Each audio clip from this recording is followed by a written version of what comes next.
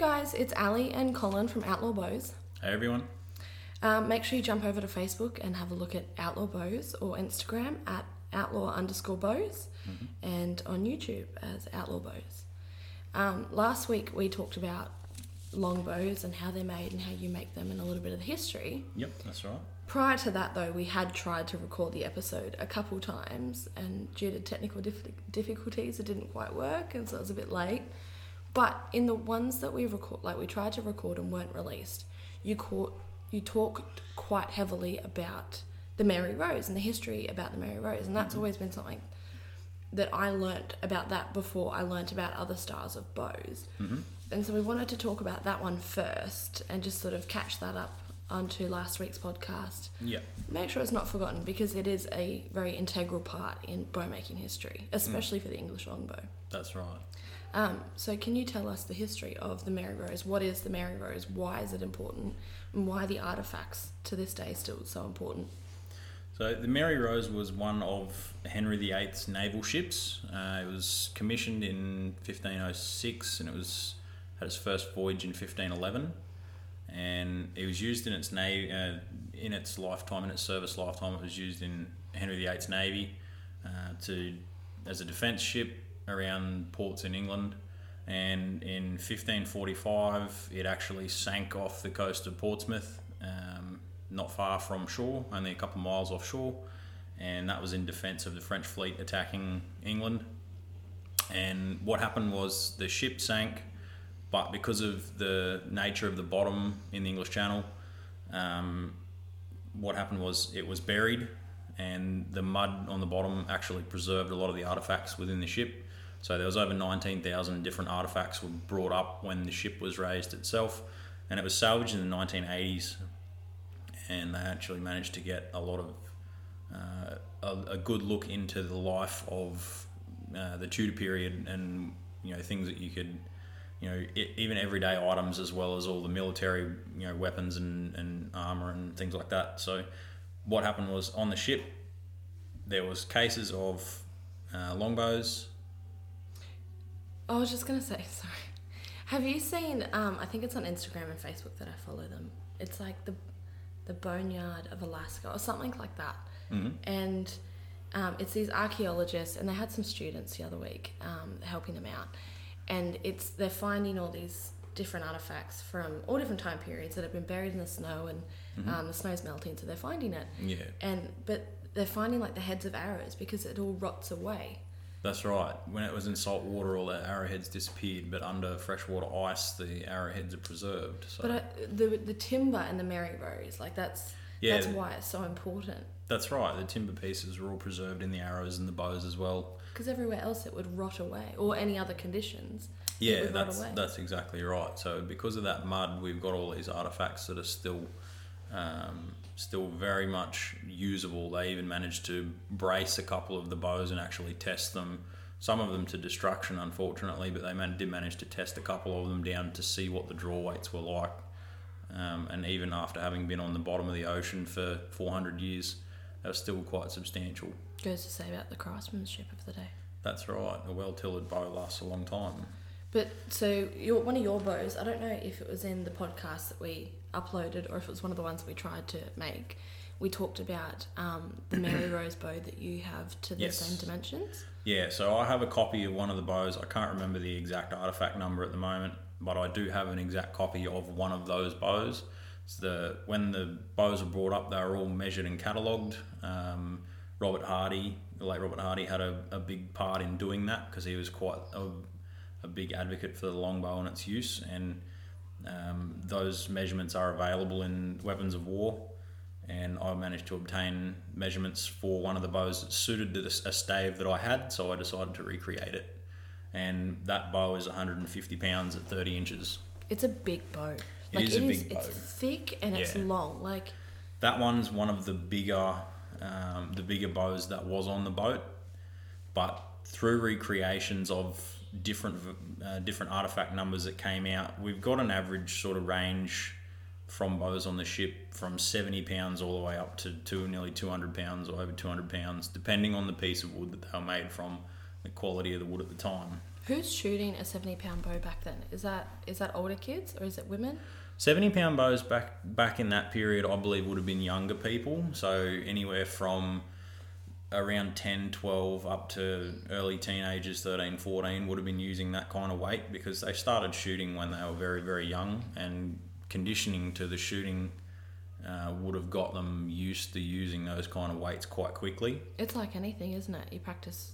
That's right. The more you practice it, the more you learn the technique and build up muscle memory for doing that repetitive motion. So what's that analogy? If you pick up a calf every day, by the end of the year you'll be able to pick up a bull. Yeah, like something like that. Yeah, it's a good. It's like, I don't know how to actually. It's just a good theory, or a good analogy, rather. That's right. So I guess if you're 12 and you're picking up bows, or if you're younger and you're picking up bows, I guess you're going to be shooting much heavier weights than the average person. Like in this day and age, at the same definitely. age. Would you have had women shooting bows back then? I don't know. I don't believe so. Yeah. Okay. I'm sure that they wouldn't have been unfamiliar with them. They would have seen, husbands and children using them. So I don't think they would have been unfamiliar with them. But to my knowledge, the law was only the men had to practice by law. I think women shooting may have been something that was done possibly to harvest food. So I'm not sure about women shooting and what their role with the longbow would have been. What's the difference between a longbow and a warbow? The longbow, modern distinguishing fact is basically the draw weight now. So the English Warbow Society was founded after Mary Rose's ship was brought up in the 80s. The English Warbow Society was founded in the early 90s, and their goal was to recreate the bows and learn as much about their manufacture and also their use and the history behind them. They set down a standard of 75 pounds at 32 inches was then in a warbow range, and that was based on one of the smaller bows that came off the boat. Then you move up into a lot heavier weights of bows, so over 100 pounds. They're very much for military use and capable of putting arrows, through lighter armour and very much used for the warbow, for killing people. Yeah, the warbows themselves. But the distinguishing facts now between how I distinguish a warbow to a longbow is how the bow itself is tillered, and by tillered I mean the shape it takes when it's braced and also then when it's drawn. So the English longbows or English warbow have a very smooth curve and very slightly whipped tiller, and by whipped tiller I mean the tips bend very slightly more than what the handle does. So even though the handle is slightly stiffer than what the tip section is, you still do get bend in the handle, and you can feel it in your hand when you draw these bows later in the draw. In the draw length, the handle does flex. Whereas with a Victorian target bow or into modern longbows now, you have this very stiff, rigid handle section and only bending limbs outside that. And what happens with a bow that's got more length of it bending to store energy is it's then slightly better to transfer that energy. So a bow that's made in the warbow style where the whole bow bends is going to transfer energy into a heavier arrow better, which is going to then do more damage at the receiving end. Are you surprised how much your engineering degree has helped you make bows? Yeah, it's very interesting how they both sort of intertwine and my understanding of things goes. It's quite good. It's far more complex than I would have ever imagined, and it's even more interesting that hundreds and hundreds of years ago that people were, figuring out what works and what doesn't and why it works, and maybe not to the same understanding that we have these days, but it is very impressive. So on the last podcast we talked about the different types of longbows. What are the distinguishing factors for a Mary Rose longbow? So the Mary Rose longbows, of the 137 bows, full bows that came up, there was majority of them were yew timber. So we talked about yew timber in the previous podcast. There's 2 bows that were actually also made of wych elm. So wych elm's a species of elm tree that grows over in Europe, and wych elm makes very good bows, but there's only 2 of those that came up on the ship, and those have since sort of disappeared and become a little bit null and void now. But they were there and they're very interesting. But all of the bows that came up have some distinguishing features. They have that full bend through to store more energy. And from knock to knock. Yeah, from one knock to the other knock, they have a nice smooth curve when they're drawn and have that whip tiller, a slightly whipped tiller. They're all, as far as we know, fitted with a horn knock on both ends to reinforce the tips where the string fits onto the bow, and they use the cow horn knock as reinforcement basically to strengthen that up in compression, because yew is quite a soft timber, and when you get 150 pounds of pressure on that small area, it's likely to crack, so they reinforced it with cow horns.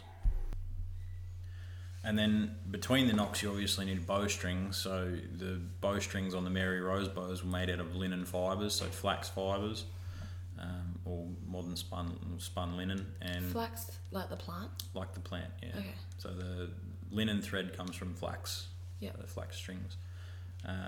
And they were made in a Flemish twist style, so the twist and reverse cross that I talked about in one of the other podcasts. So I'll do a YouTube video on that and how the Flemish twist strings are made, but likely all fitted with Flemish twist strings, and they were tied with either a single loop and a bow use knot, or a smaller loop on the bottom knock and a larger loop on the top. And the smaller bottom loop actually forms a small slip knot, which is then locked onto the bow permanently, so you don't lose your string. Is the Mary Rose, are they the only artefacts we have for English longbows, like the English war bows, or are they the only ones, or the main ones? The Mary Rose bows are the only look into longbows in that period, other than artworks. They're the only actual artefacts that we have for that period. It's sort of the back end of the medieval period. Makes you wonder how much you lose through just nature and things breaking down, where you have these beautiful scenarios of the mud preserved, all this, and there's so many other situations in history where artifacts are preserved in a very lucky way. Makes you wonder how much you've lost in history without it. Hundreds, millions of items probably have been lost. Is there anything else you wanted to talk about with the Mary Rose and its impact on longbows these days? So with the bow, we obviously have an arrow, so you need an arrow to go with the bow, and the Mary Rose brought up 9,500 arrows, came up in chests off the ship, and a lot of them were very well preserved. The tips weren't well preserved, but the shafts just remained intact, and the feathers had rotted away mostly, but some of the other things on the shaft had remained, and we got a good look at those and can reverse engineer them. So the arrow shafts, there's 5 different profiles of shaft on out of the arrows that came up on the ship. So there's bobtailed is the most common. They were the biggest percentage of the arrows that came up that shaft profile. So bobtailed shafts are a 1/2 inch at the socket, and they taper down to a thinner knock end, so you get more forward of centre, more mass at the front of the shaft and less at the back of the shaft. And there was parallel, which is obviously like a lot of the arrows that we see these days, they're just parallel shafts. Chested shafts are another one that are indicative with long range shooting on flight shooting. So you have a smaller back end, and the stiffest portion of the arrow, the thickest portion of the arrow, is moved to about the 2/3 point back from the point of the arrow, and that is where you need the stiffness most for long distance shooting.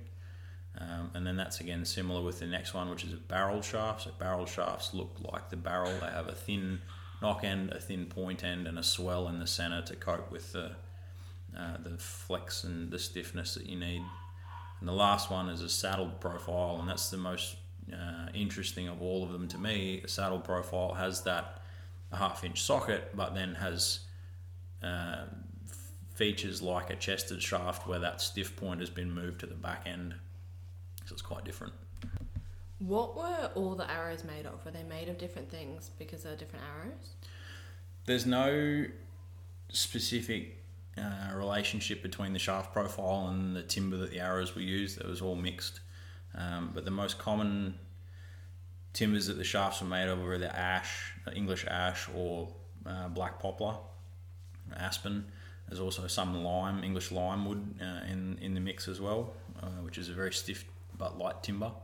And the arrow's total weight sort of ranged around that 900 to 1,000 grains, or about 60 grams, 65 grams when they're finished.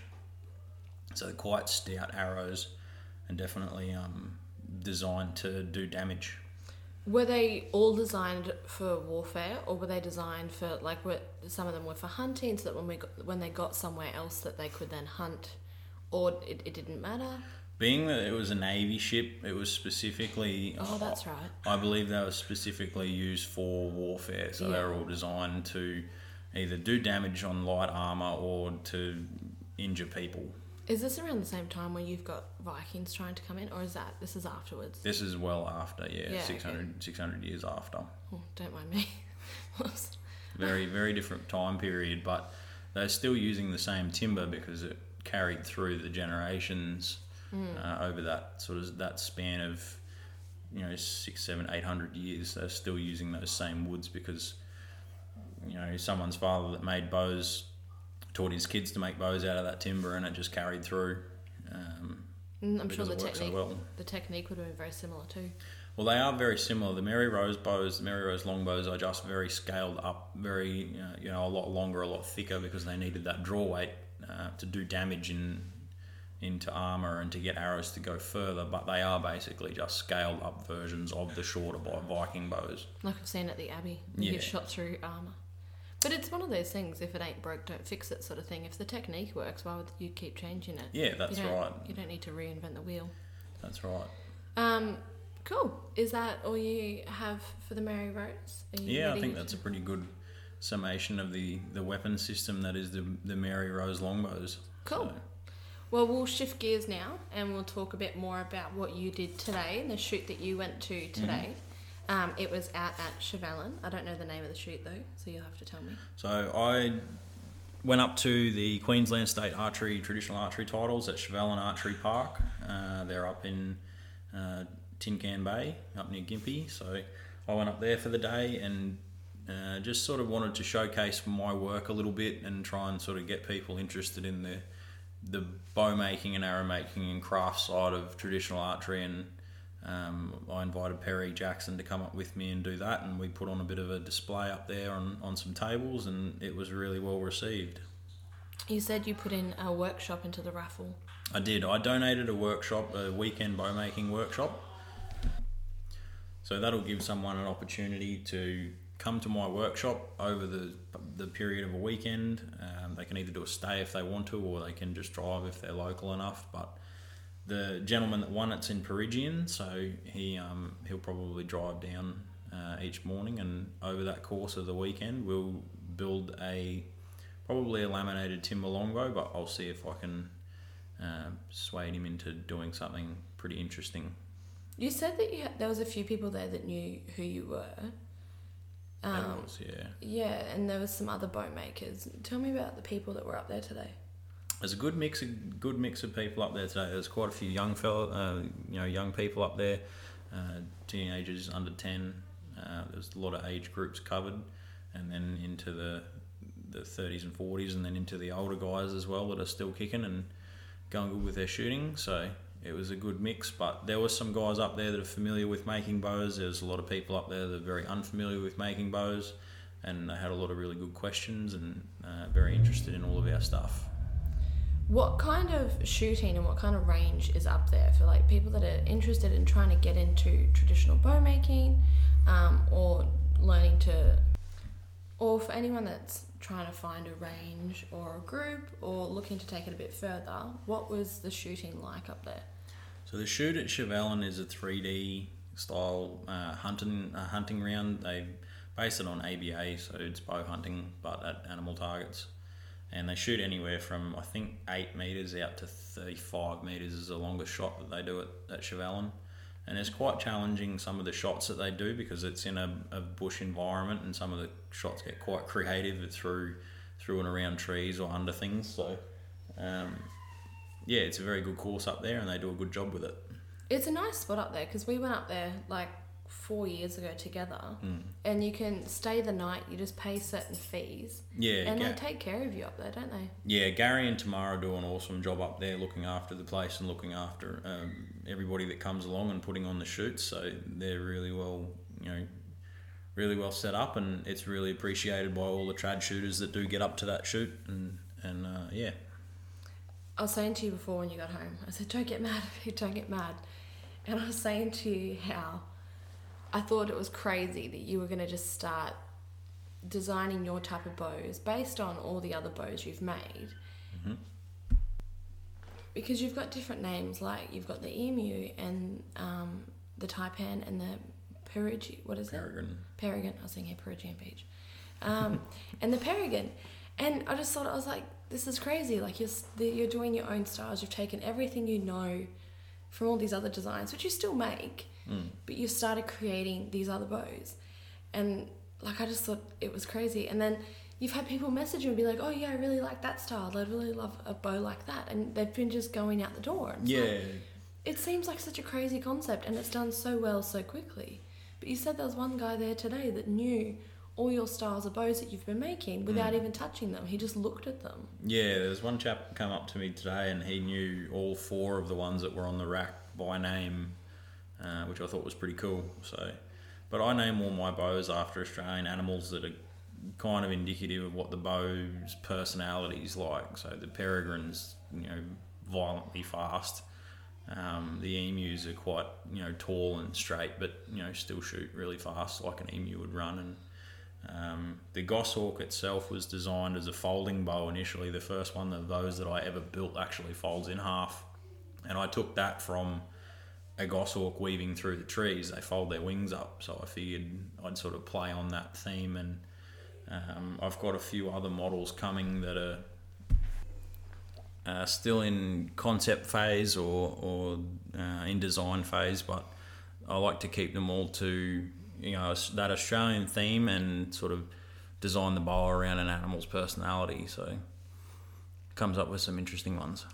We need to go back up there as a family. We do. It is a good spot they do it. How often do they do the shoot they did today? How often did they do that one? The shoot today was a once a year shoot. It was Queensland state archery title, so that's a one-off. But the guys up there do run weekend fun days or local club shoots. They have a club shoot on as well that's put on a few times through the year. And if you get on the Traditional Archery Australia Facebook page, you can keep an eye out for when the shoots are on at which different places. So, is there anything else you want to mention about today?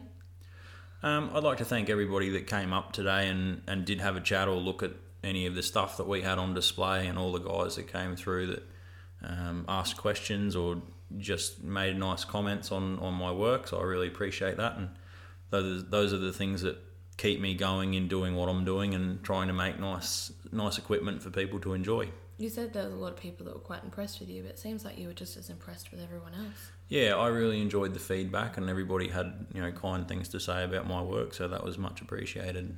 What's the next shoot that you're aiming to go to?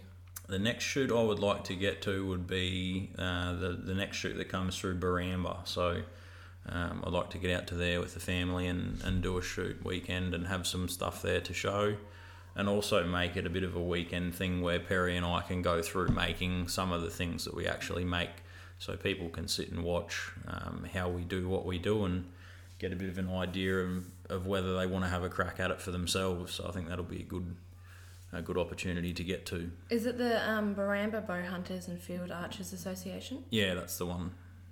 What kind of shooting do they do down there? So that course is a 3D course as well. The Baramba shoot, they hold a 3D course. It's a walk through the bush course. Completely different terrain set up to what's at Chevalin because of the locality is very different. But that's the style of shooting that they do, is at 3D targets. How far is Baramba from Chevalin?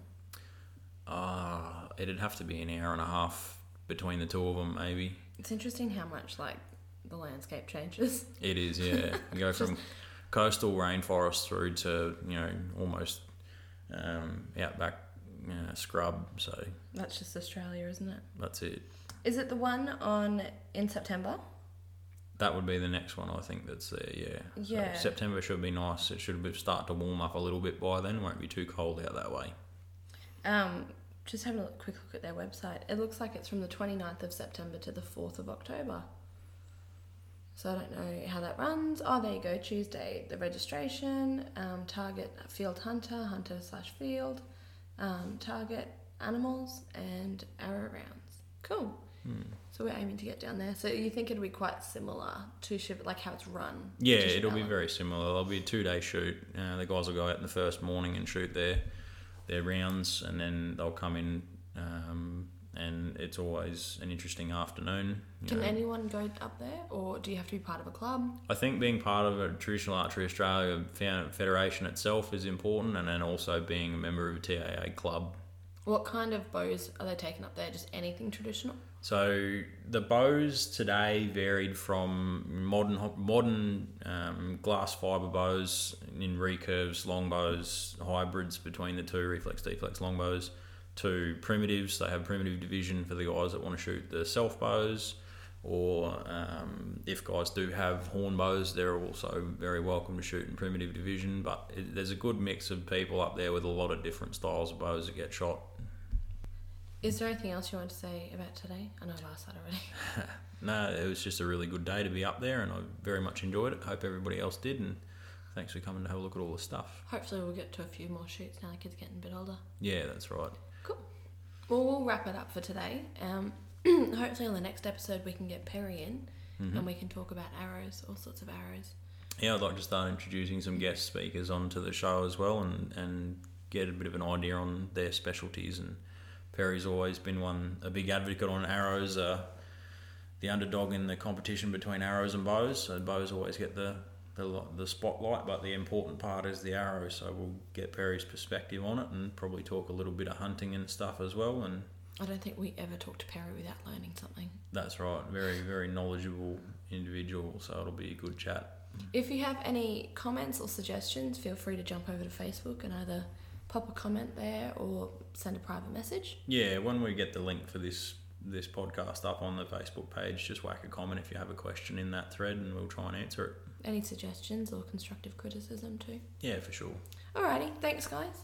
Awesome. Thanks everyone. Cheers. We'll see you next time.